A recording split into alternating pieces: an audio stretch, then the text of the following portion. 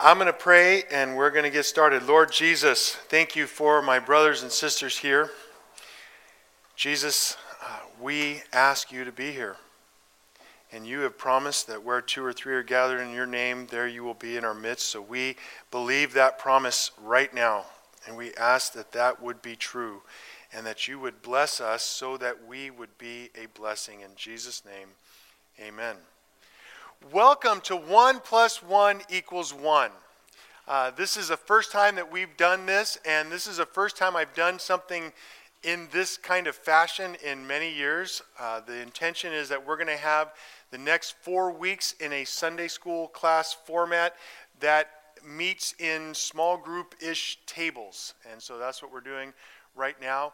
We plan on looking at a passage and then having some discussion at your tables, and then we'll all come back together and talk about that together as a group. We are here because we want to image God well. You are created in the image of God. That's just a fact. And because of our marriage, we, in a particular way, image forth God as a community. And that is part of his plan for us. And so over the next 4 weeks, we're going to cover 4 broad topics. This morning, we're going to look at the good news and marriage. Next week, we're going to look at communication in marriage. And then we're going to talk about forgiveness in marriage. Does anybody need to forgive in their marriage? Just out of curiosity. And then the last week, we're going to look at purpose in marriage. And during these 4 weeks, we're going to be talking about what it looks like to have these various aspects alive and well in our marriage. So stay tuned. So as I said, we're going to develop some points together, and then you are going to discuss them in your small groups. And the big idea for today is bet your life on your living hope. This is part of what I hope you're going to be discussing at your small groups. Bet your life on your living hope. We're going to look at that today in 1 Peter 1, 3-9, which you have on your sheets in front of you. But before we get there, I want to talk about the tenses of salvation. I want to talk about how salvation exists in multiple tenses. Right there on your notes at the top of the page, God saved us from the penalty of sin. God is saving us from the power of sin, and God will save us from the presence of sin. So I have a question. Did God save you merely to forgive you for your sins? Is salvation merely about forgiveness? Or is there an aspect of your salvation that has to do with a right relationship with God lived every single day right now? Do you believe that God wants you to have forgiveness, to live in victory over the problems that plague your marriage? I'm just curious. Show of hands. Do you believe that God wants you to have victory over the problems in your marriage? Now, okay, another question. Do you believe that God is able to give you victory over the problems in your marriage? This is what the gospel is about. This is what the gospel is about. Are there promises in Scripture that if you turn to them and you believe them, you can experience victory in your struggles in your marriage? And the answer is, of course there are. This is the essence of what it means to be a Christian. Now, what you have to do if you're going to experience that is you're going to have to bet your life on your living hope. You're going to have to bet your life. You're going to have to live your life as if you have a living hope alive and well for you and with you and in you and through you for others as well. But let's get down to brass tacks. What is the good news? The good news begins with the bad news. You are a sinner. You have willingly chosen to spurn the love of God. You have willingly chosen to spurn the love of your spouse. Ouch. The good news begins with the bad news. The bad news continues. God's wrath. Now, what is God's wrath? God's wrath is his steady, unwavering hatred of everything that stands in the way of him and his creation. God's wrath is his steady, unwavering hatred of everything that stands between him and his beloved creature. You, created in his image. And because of your sin, you are subject to his wrath. The good news picks up right where the bad news left off. God the Father and God the Son provided a means of absorbing that wrath by God the Father pouring out that wrath on his Son. What does that have to do with the price tea in China? Well, you see, what happened is, for everyone who would receive this gift, for everyone who would believe the promises of God for them in Christ, God took his wrath, as it were, and poured it out as if it were in a bucket on Jesus hanging on the cross, so that he absorbed the wrath for every single sin of every single person who would ever trust his promises to do so. And if you trust him, then you are no longer subject to his wrath. Now, the part that we're going to emphasize today is that God the Spirit then imparts this blessing on anyone who receives it. Anyone who says, "Thank you, Jesus." Anyone who says, "Yes, I would like that." But let me emphasize, the good news does not end at the forgiveness of your sins. The good news continues and is in your life right now, working in you and through you and for you, so that you can, for example, love your spouse when they have bad breath in the morning, when they don't meet your expectations or do what you want them to do. Your God is still with you. You can bet your life on your living hope. So right now, what we're going to do is you have some notes in front of you, and you're going to begin looking at 1 Peter 1, 3 through 5. And you have some questions there, and in a few minutes, I will come back up here, and we will talk about what this looks like. So discuss in your group, please.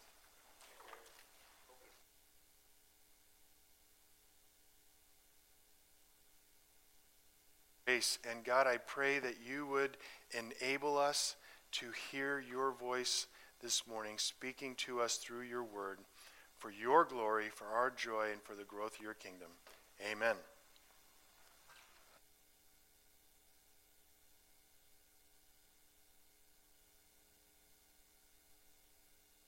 All right, let me bring us together.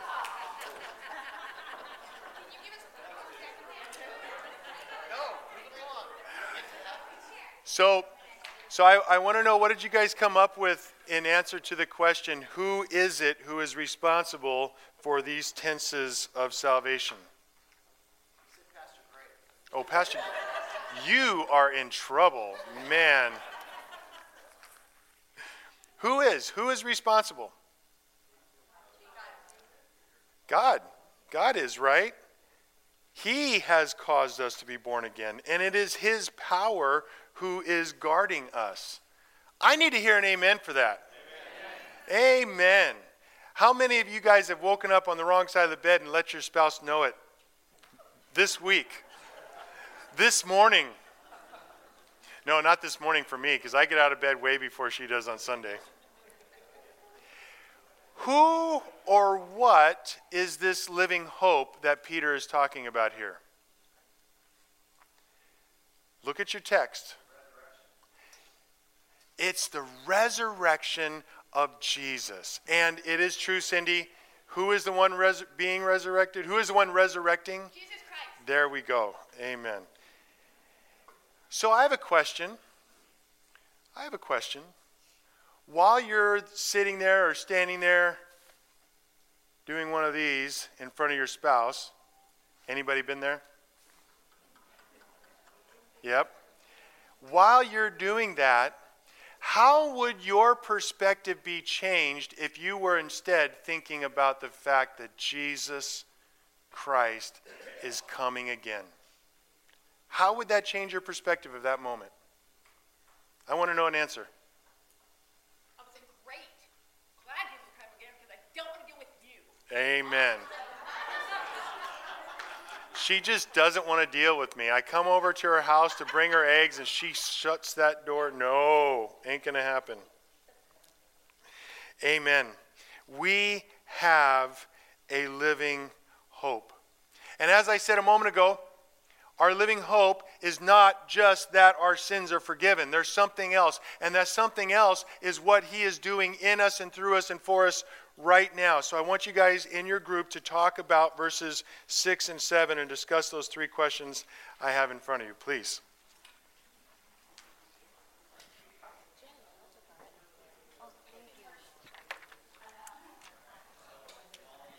Do you want me to read it, Greg? Oh, yes, please.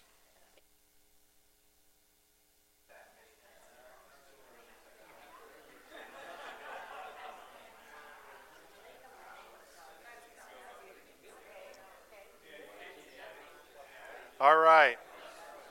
Let me call us back together.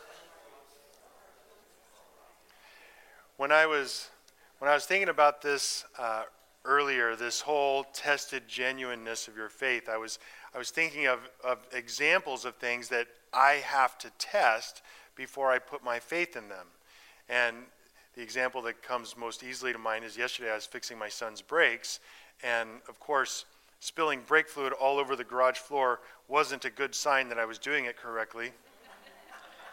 Anybody identify with that? But actually, Donna came up with a better example. Not that I'm surprised, but I told her, I am going to totally steal this. A good example of this is a recipe.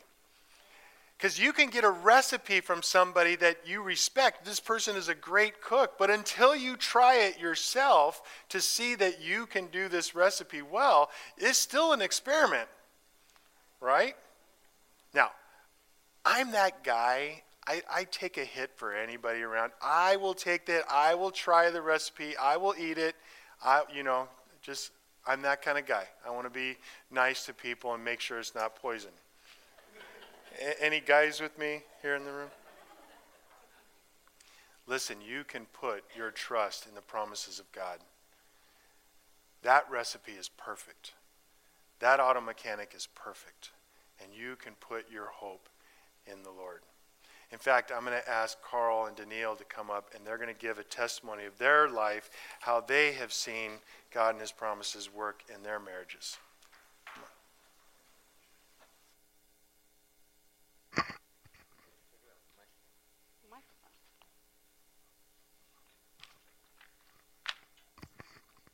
It's on? It is it? All right. Let me pray first. God, we thank you for this opportunity you've given to us to be together here this morning, and I pray as Neil and I share that you just guide us to share the things you put upon our heart, God. In Jesus' name I pray. Amen. You get to open. Oh, goody. Well, I'm Danielle, and this is Carl, and we've been married for 47 years. Wonderful years. Obviously, we're in our 60s, but we won't exactly say where. Okay, got it. All right. Well, first I want to give you a little idea about what our family looks like. We've been married 47 years. We have 3 daughters. Our firstborn, Jennifer, lives here in Santa Maria with her husband. Our secondborn, Dawn, is living in Bakersfield with her husband with our 3 granddaughters. The oldest one, who is 20, was just baptized this morning in Bakersfield, and the streaming stopped just as I was watching it. She goes, I'm 20 years old. Stop. I was like, oh. So anyway, and then our second one just returned from Uganda on a 6-week missions tour with Mercy children, and the youngest one is going to be a senior in high school. And then our third daughter, who came to us when she was 13, Belen, has a 6-year-old daughter, and they live in Phoenix. But obviously this morning, that was a really quick review of our family. We're going to have to gloss very quickly over a few years of our marriage just to give you an idea of how God has really been working in our lives. But marriage is not easy, especially on this side of the fall. And so marriage will never be easy. So if you can say that your your marriage isn't perfect, then welcome to the club. We're all in it together. So what is the secret to keeping our marriage chugging along, you might ask? Well, very simply stated, it is Jesus. But because we do live in this fallen world, even Christian marriages struggle. And within these struggles, if we allow Jesus into the struggle, he can use that struggle to refine, to perfect us, just through his grace and his love and his mercy towards us. So we pray this morning that as you listen to us, that you will keep that in mind, that we have been experiencing God's love, grace, and mercy throughout our lives. And sometimes we have really allowed Jesus in, and other times we have definitely left Jesus out. So Carl, your turn. Early in our marriage, I was not a believer. And as Danielle said, we had a couple of kids, and there's a lot of friction because I had found the love of motorcycles. I was over in Taft and working with a bunch of young engineers, all had families, but we also all had motorcycles. And if you've been through Taft, you know you can ride dirt bikes forever out there. And I'd gotten into it in a big way, and even though I couldn't afford it at the time because I just got out of college, I bought a 360 Yamaha DT yellow. Oh, it was so much fun. And Danielle was not real happy with me because I think I spent about $500 on it, and at the time it was a lot of money. And so Danielle at the time was taking the kids, going to church in the mornings on Sunday. I'd go ride dirt bikes with my friends, and I did that every weekend. If you've ever seen on any Sunday, you know that's what people do. If you ride dirt bikes, you ride Sundays. Saturday doesn't seem to be a big day. And so I would come home from riding, and it got to the point where, in my mature opinion, I was being nagged. And I was getting home, and it was, and so, as I said, because I wasn't a real mature individual, I came home one Sunday, not proud of this, but she got on me really hard, in my opinion. And I remember saying to her, I actually said this, I said, get over it. I said, you can take the kids and leave, the motorcycle stays. And I was serious. That's the scary part. I was just dead serious. I'd gotten to the point where I'd broke. I said I had enough of it. I didn't want to hear her nag anymore. And folks were still married, so something happened. And I'll leave it to Danielle to start that conversation. Yeah. So I'm going to back this up just a little bit. I am the oldest of 7 children. We lived in a normal 4-bedroom house here in Santa Maria. And when I turned 18, I decided that maybe that house is feeling a little small, and I moved out with some of my girlfriends. Well, my mom and dad were great, but I figured that I could take care of myself, so I trusted in myself. At 19, I found myself pregnant and married Carl, so I began to trust him also. At 20, I found myself a mother. Now what? At 21, I realized that I couldn't trust myself, and I couldn't trust Carl, so I became a seeker. But I wasn't really sure what I was seeking in. But what I realize now is that actually God was pursuing me. So at 22, after the birth of our second child, I began to trust Jesus, and I have never gone back. So how did I find Jesus? By moving 3 times. He was pursuing. We lived in San Luis Obispo while he was at Cal Poly. We moved to Bakersfield, where a little apartment behind us, there was a gentleman living there, and he was a Jehovah's Witness, and he scared me to death. And then we moved to Taft. And in Taft, there is a perfect division of those who have and those who have not, because there's many bars as there were churches at that time. And I came to know Jesus while we lived in Taft. And what happened was a group of girlfriends decided that we were going to play tennis, and we were playing tennis and having really a great time. And finally, one of them said, hey, why don't you come to this brand new club that's just starting in this area? And I go, wow, sounds interesting. I mean, I'm stuck with 2 kids in the house all the time. I'd really like to get out. She said, well, it's called the Christian Women's Club. And at first it was like, oh, I don't know. Maybe another time. She comes back to me the next month. I go, okay, I'll go. It sounds kind of interesting. And so I went with her, and in that meeting, I realized that I had found what I was seeking. I needed Jesus. And so from then, I just really started to study Scripture with these group of women and started going to our local church. So after Carl's pronouncement to me that I was welcome to move on, I realized that I needed to have some changes made in my life. But the first change needed to really be with me. It was not him, it was me. Because I did realize that I was nagging a little bit. Maybe not quite as much as he saw it, but I had to agree that I was, and only Jesus was going to help me in that. But as I was studying Scripture, I came across 1 Peter 3, 1 and 2. Wives, in the same way, be submissive to your husbands, so that if any of them do not believe the word, they may be won over without words by the behavior of their wives, when they see the purity and the reverence of their lives. So to place this into historical context when we think about us, this was the 70s, people. This was the early years of the women's movement. And to have the word submission or any word kind of associated with submission was looked on very unkindly. Yet I was desperate. I loved my husband. I loved Carl, and I was willing to do anything to save our marriage, even if it meant to submit.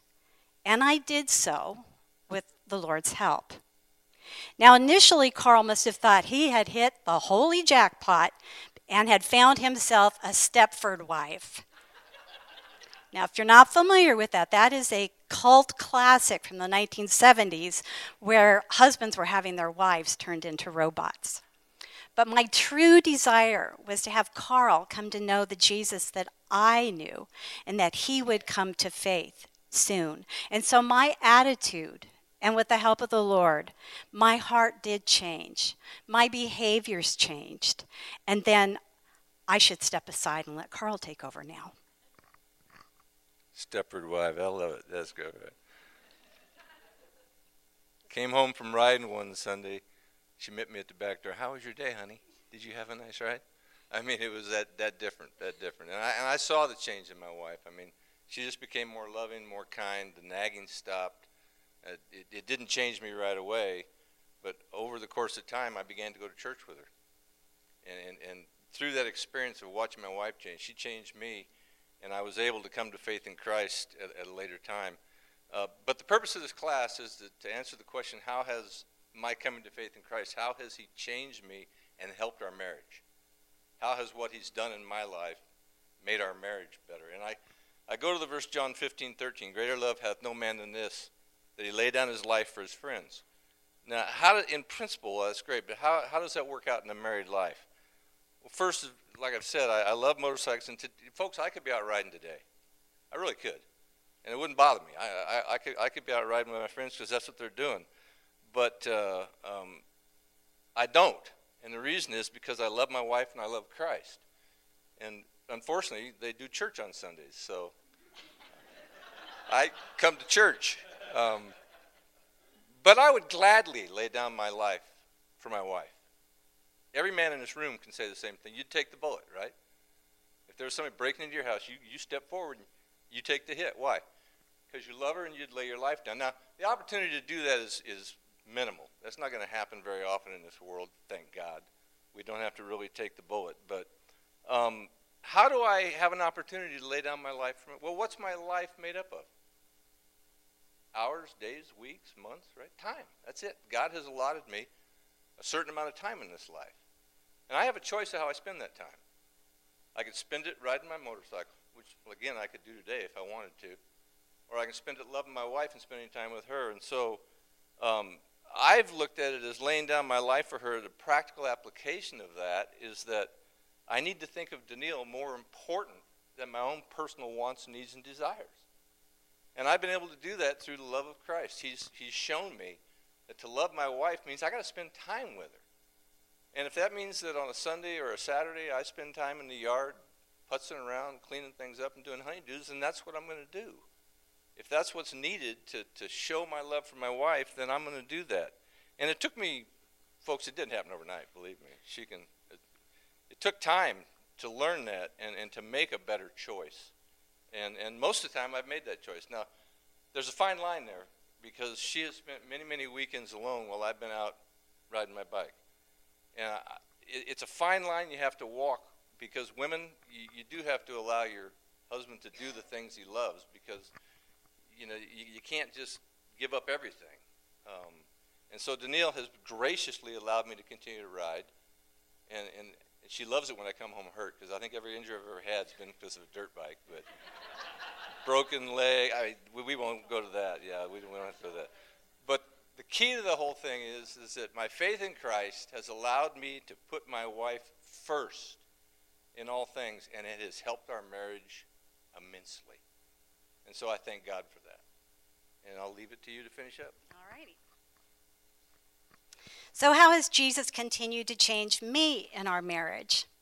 There have been many verses in my life that have given me strength and comfort, but Philippians 4 through 7 have probably been my go-to verses most of the time. And that's because these few verses really encompass a lot of the Christian life. It says, rejoice in the Lord always. I will say it again, rejoice.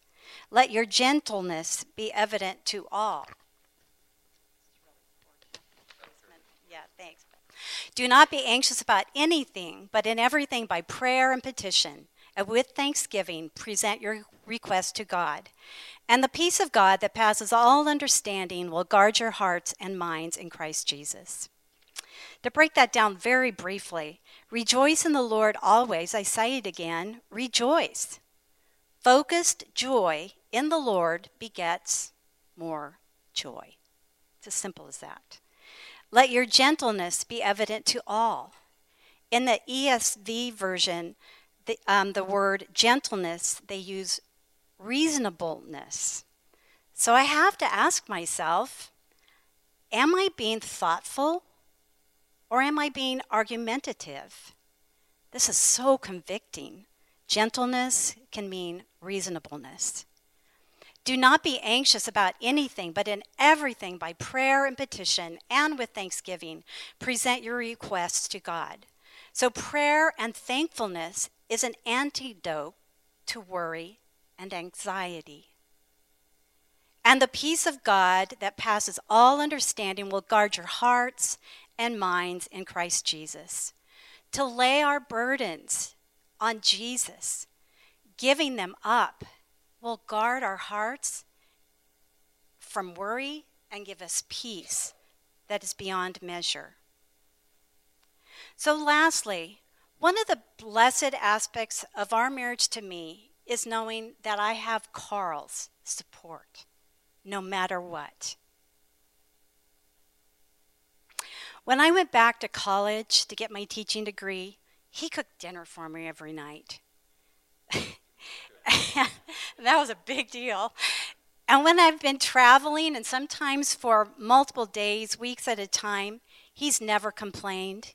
He's always there to support me. And I want to be there to support him also. So we have a life of sharing, that we share each other's joys, we share each other's pains. And as I reflected back on our life together, I realized that we share a lot of other things. Beyond our shared faith that continues to grow, we've also had shared ministries. From the very beginning, we've always had something that we did together. Immediately, they threw us into a high school ministry, just hanging out with kids. And then college-age students. And then young adults, young marrieds. And then our individual Bible studies. God's even graciously given us the same gifts. hospitality, teaching, leadership, and generosity. We have shared friends. We have shared joys and sorrows. But most importantly, people, we also share motorcycles now. For the last 30 plus years, I have shared many miles on the back of his bike. Now that is truly God in action and an amazing turnaround of events. So thank you for listening to us. Obviously, there's much more to be said, but we just thank you for this opportunity to share how God has been working in our lives.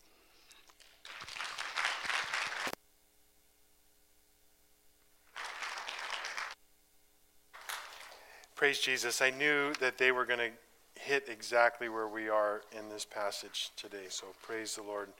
I'm going to call you back into your small groups one more time.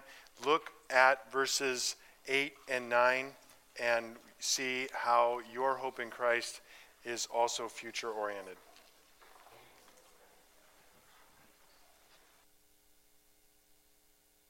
The passage tells us that even though we have not yet seen Jesus, we know that he's here. If you are one who has trusted the promises of God for you in Christ, you know that he is here among us, right? I mean, is that true? Is Jesus here right now with us? Yes. Do you actually physically see him with your eyes? No. But we have this inexpressible and filled with glory knowledge.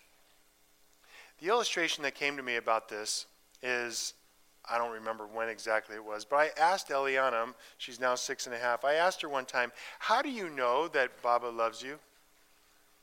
Of course she couldn't answer. But tell me, what are some ways a 5 and 6-year-old can know that she is loved? Give me a couple.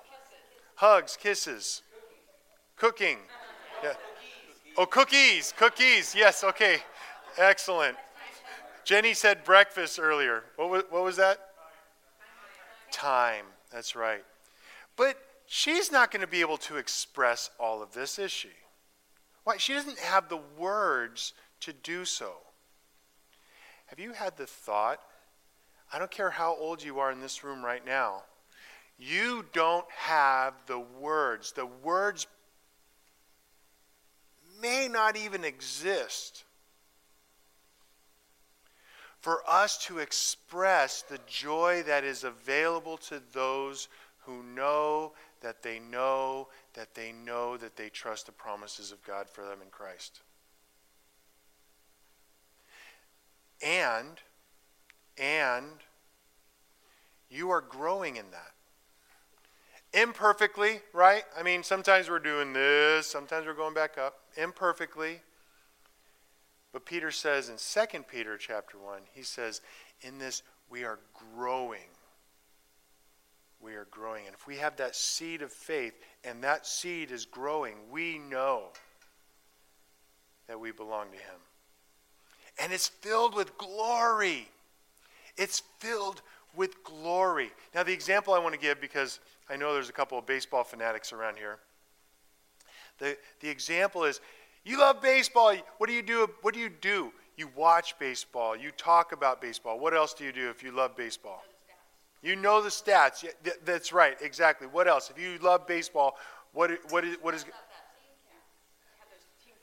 You got the jerseys. What else? You what? You live baseball, right? And this is how you glory in baseball. You wear a Dodger jersey, for example. Giants, whatever. Yeah. We'll forgive you for coming from this Bay Area. It's okay. Everybody has their struggles, you know. How do you glory in Jesus? Yeah. Talk about him. You find out about him. You go to his word. You know the stats.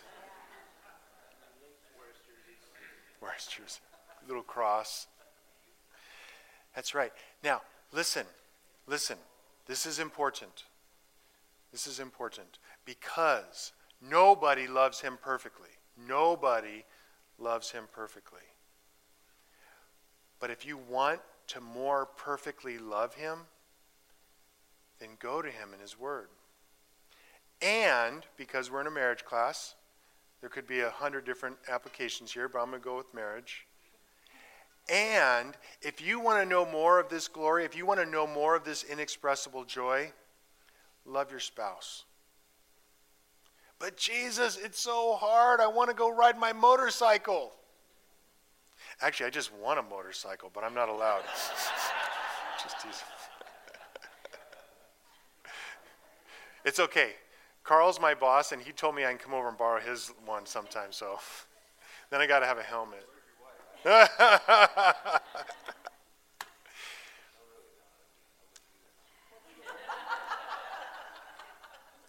Get to know him better. Get to know him better, and you will therefore love him and trust him more. Hey, come with us on this journey. Come back the next 3 weeks. We're going to be right here. We're going to be talking about these things. And guess what? We are imperfect practitioners of the same thing that you are imperfect at. But we are going to join each other, and we're going to love Jesus.